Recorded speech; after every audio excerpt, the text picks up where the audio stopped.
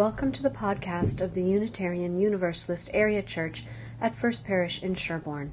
No matter who you are, who you love, we welcome you into our community of religious seekers.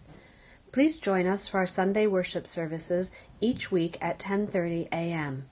More information can be found on our website at uuac.org or visit our Facebook page at Sherborn Unitarian Universalist. Enjoy the sermon. I invite Judd Wiskell up for a testimonial. Welcome, Judd. So I have to go to the hospital, and I don't know quite where I'm going. So I go in the front door, and I look for the information booth, and it's a lobby. And there's an information booth right in the middle, and there are a lot of people up front.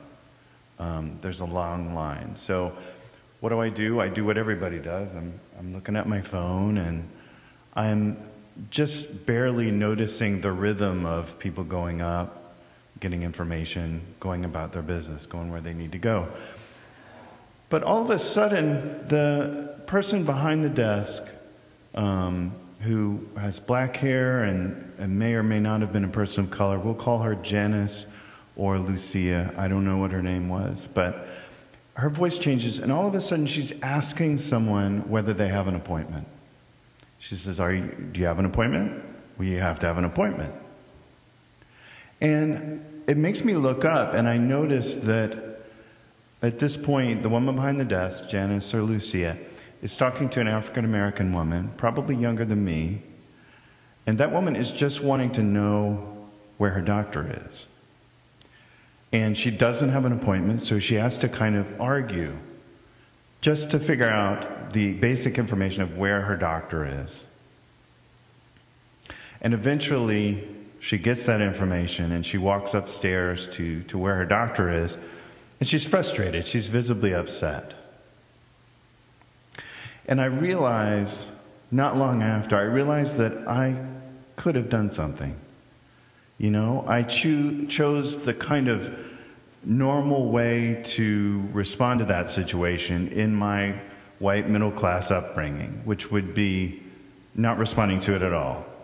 Minding my own business, keeping out of it, keeping the peace.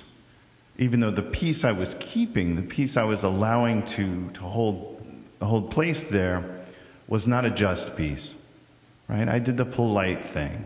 I did the quiet thing. And what I could have done, given that I've got privilege, given that I'm an able-bodied, white, cisgender male, is I could have gone up and said, hey, could you give this person the information they need? I could have asked for a manager, because when people who look like I do ask for a manager, they often get response, right? I could have provided some help there. And so I want to be accountable. I want people to tell me if I make that kind of mistake, right? And I want to have it in my mind not to make that kind of mistake, but to show up for people. And so what I see in our eighth principle is an opportunity to be accountable, an opportunity that tells us that we're on a journey together towards spiritual wholeness, and we want to fight oppression. And we want to demonstrate that fight. We want to be on a journey together where we call each other to account and where we think about how we do things as a community. And this will help. This will give us a text that says, hey, you know what? We need to be doing that. We need to be reminded of that so that we can call each other to account. Because we live in white supremacy, right? This is the culture we live in. And if we don't do anything, then we're trying to stay neutral on a moving train, right? So what I ask is that we vote for this principle, because it's going to help us be accountable and move together toward beloved community. Thank you. So this morning I am going to share the third sermon in our eighth principle sermon series. And as you know, our congregation is considering adopting an eighth principle, in addition to the 7 principles of Unitarian Universalism, And these 7 principles were adopted by the Unitarian Universalist Association in 1984. And if you're curious about what the 7 principles are that we're considering adding to, you can find them in the front of your gray hymnals, which are in your pews, or if you're at home, through a quick Google search. In our denomination, the Unitarian Universalist Association, or the UUA, which is made up of all of the Unitarian Universalist churches across the country, about 1,000 Unitarian Universalist churches, our denomination is considering adopting this 8th principle nationally.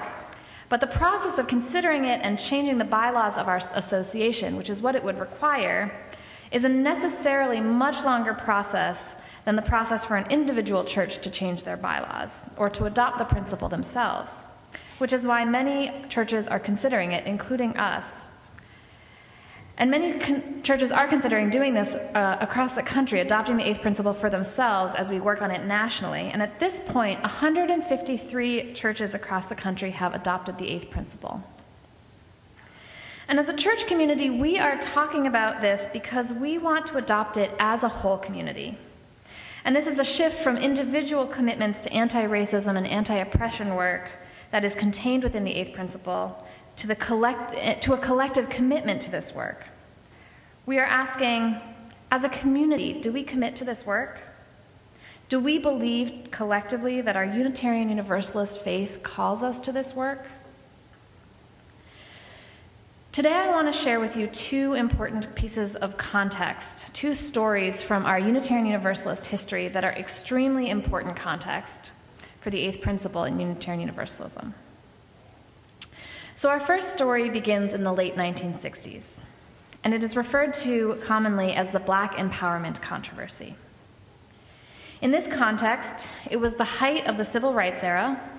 Unitarian Universalists had been proudly involved in the March on Washington, Selma, in passing the Voting Rights Act.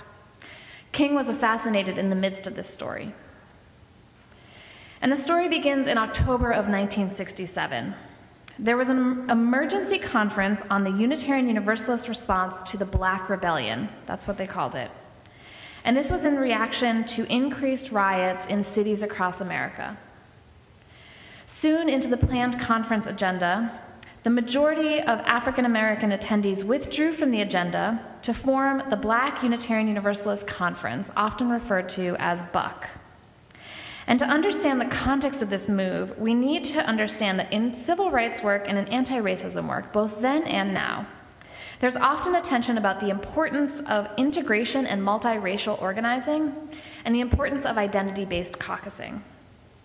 BUC was firmly an identity-based group of Unitarian Universalists of Black Unitarian Universalists who were seeking empowerment and self-determination in our overwhelmingly white denomination. Coming out of that meeting, October 1967, BUC had several proposals, including a call for Black representation on the Board of Trustees, the UUA Board of Trustees, the Executive Committee, and the Finance Committee, subsidies for Black ministers, and the creation of a UUA-affiliated Black Affairs Council, which would be funded by the UUA at $250,000 per year for 4 years. They brought this back to the conference, and the entire conference endorsed these proposals.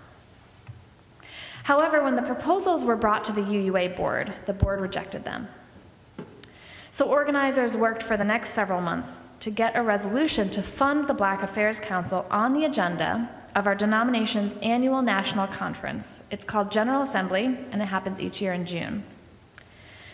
So at the 1968 General Assembly, just a few short months after Martin Luther King Jr. was assassinated, setting the tone considerably for the meeting, the delegates at a meeting voted to fund the Black Affairs Council by a vote of 836 to 326, approving for $1 million over 4 years. However, soon after General Assembly that year, it became clear that the denomination's finances were in dire straits. In response, the UUA board reintroduced the issue of funding the Black Affairs Council at the following General Assembly in 1969, newly requiring a yearly reaffirmation of the previous 4-year commitment. At General Assembly in 1969 in Boston, the funding question was placed near the very end of the meeting, where the energy would be low. Members and supporters of the Black Affairs Council made a motion that the vote of the funding be moved toward the beginning of the agenda to reflect the urgency of the issue. However, they did not receive the 2/3 majority needed to change the official agenda, and a motion was made the following day to reconsider the funding issue sooner. A motion which, the funding issue, which we need to remember, was never supposed to be revisited. It had already been approved. It was never supposed to be revisited in the first place.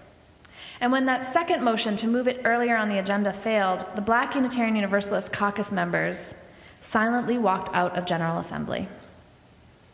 Several hundred white delegates also left General Assembly in solidarity and support. The funding was recommitted to later in the agenda, and it was later reduced by the UUA board to address the budgetary constraints. But the damage had already been done. This moment, referred to as the Black Empowerment Controversy, or sometimes the 1969 walkout, was and still is a source of great pain for many in our Unitarian Universalist history. Some estimates believe that we lost about 1,500 active Black Unitarian Universalists in this denomination, who left the denomination after what they fairly experienced as a betrayal and a broken promise for material and financial support.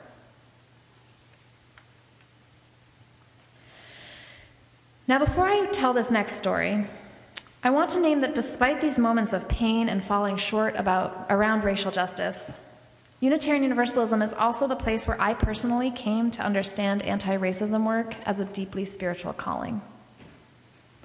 Growing up in our Unitarian Universalist faith shaped my political and my social justice viewpoints more than any other factor in my life.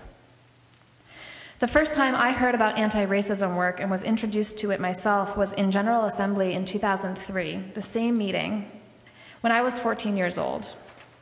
And from there, I have been formed and shaped and challenged and nurtured by this faith around addressing topics of power and privilege and white supremacy.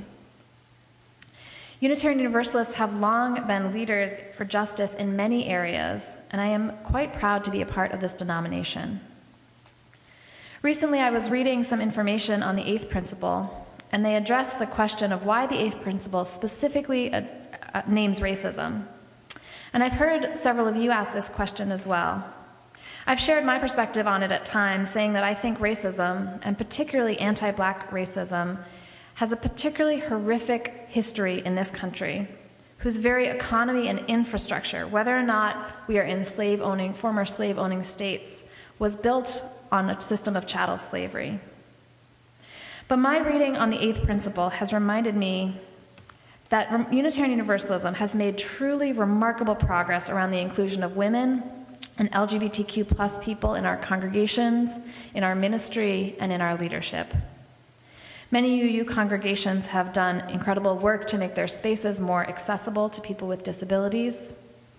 But in contrast, the inclusion of people of color in our congregations, ministry, and leadership has been starkly lagging.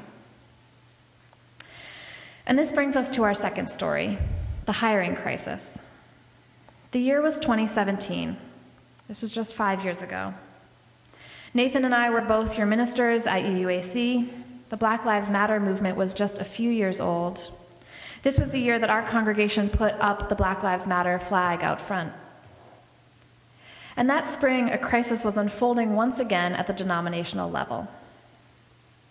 Our Unitarian Universalist Association is split into 5 regions, and we have staff who support congregations in each region. At that time, the Southern region was hiring for a new regional lead, a high-level executive position. Reverend Andy Burnett, a white man and an ordained minister, was announced as the person hired as the Southern regional lead, while Christina Rivera, a Chicana Latina woman who is a longtime religious educator and director of finance and administration in one of our larger congregations, was told that she was not the right fit for the team. As this news spread, critics pointed out that all of the regional leads across the country were white ministers. Other people of color who were passed over for positions within our denomination began to tell their stories via social media and other channels. And in a letter to the UUA board, signed by over 120 ministers and other religious professionals, they said, "The practice of hiring white people nearly to the exclusion of hiring people of color is alarming and not indicative of the communal practice to which our faith calls us." As Christina Rivera explained, again, the religious professional who was told that she was not the right fit, she said, "When you're a person of color and you hear the word fit, that is a huge red flag. It's coded language that signals that unless you look like the person doing the hiring, no matter how qualified you are, you will not be selected for that position, no matter what it is." Other accounts of structural racism and white supremacy within our denomination began to be named publicly, in addition to the hiring controversy.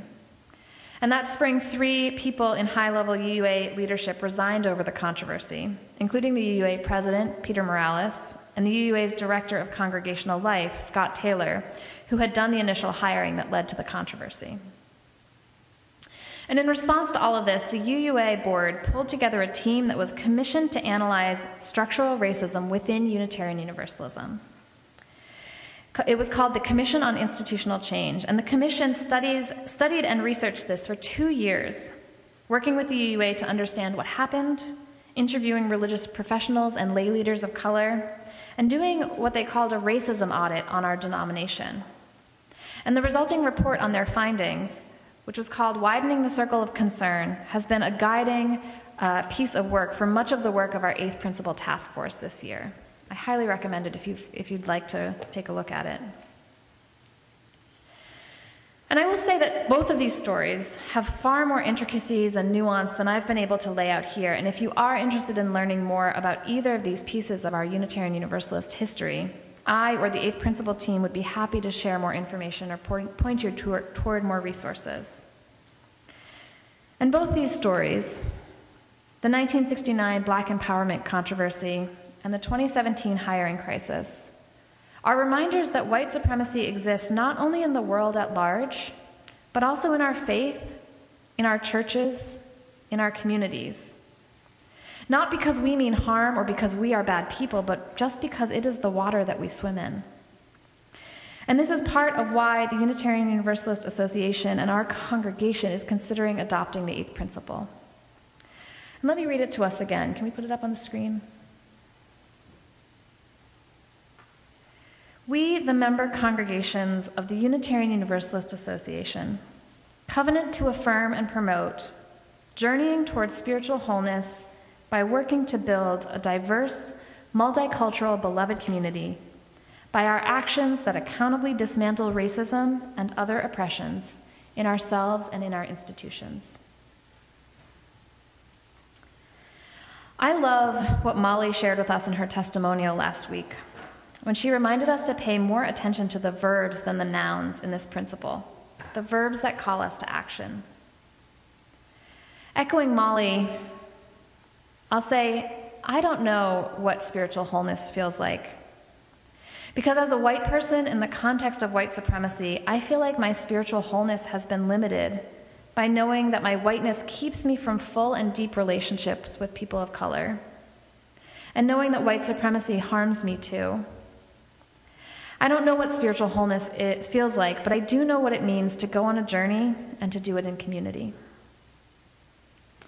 And I don't know exactly what multicultural beloved community is, because I feel like I have only ever seen glimpses of it. Because the realities of racism and oppression keep me from this too. But I do know what working feels like, and I do know what building feels like, and I do know what longing feels like. Longing for a better world and working and building together. And I don't know exactly what a world without oppressions would look like because I have never lived in that world. But I do know what dreaming and also dismantling feel like. Taking things apart, going back to the roots, imagining a better alternative, dismantling so that we can build back something more beautiful and more whole. Adopting this principle is a commitment that as a community we will keep journeying, building, working, longing, dreaming, and dismantling. The vote is not the work. The vote is our collective commitment to the work. Last Sunday, when we were talking about the 8th principle in our coming of age class, I asked them to do an exercise with me that I learned from Pippi Kessler, a brilliant mentor in doing anti-oppression work with young people. And I asked the group to list out all of the ways that the systems we live in are broken. And we didn't stop listing them until we had filled up a whole chart paper with a list of broken systems. Friends, it was depressing.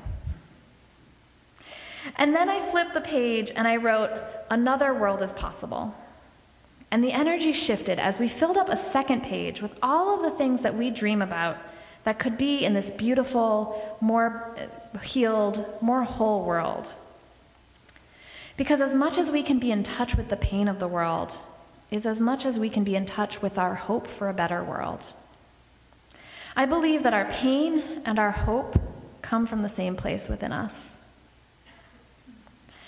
And friends, there is nothing more than church, than Unitarian Universalism, that has helped me to stay in touch with both my pain and my hope. I believe that our work as people of faith is to live with one foot in the world as it is, and one foot in the world as it might be. I believe that religion and faith is the bridge between both of these worlds. And even though, as I shared in our stories today, even though our faith is not perfect and our human institutions fall short of our ideals, we can imagine another world, a better world. And I believe that our faith and our church is a place to practice being the kind of community we want to be, to begin to build beloved community here together. To adopt the 8th principle is to say firmly and clearly that we believe as Unitarian Universalists that we are called to work to build that better world that we imagine. We are called to make amends for the ways that the systems that we live in and benefit from and participate in have caused harm to people with marginalized identities. And I believe that together we can be builders, we can be dreamers, we can be dismantlers, we can be repairers as we take this journey together. May it be so, and amen.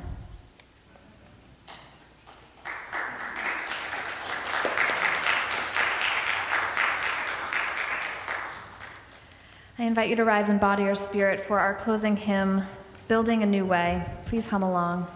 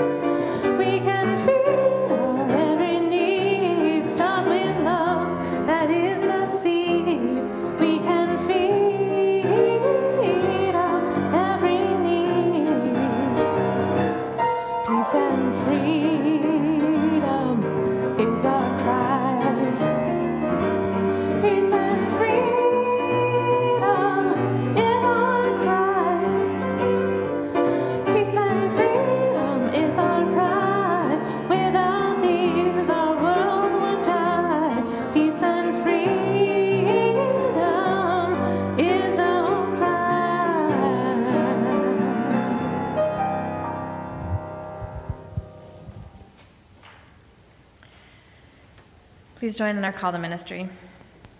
We go forth into the world in peace, to act with works of love, to affirm each person's dignity, and to cherish the living earth. Poet Arundhati Roy writes, "Another world is not only possible, she is on her way. On a quiet day, I can hear her breathing." Friends, may we listen closely for the world that is on its way. May we usher it into being.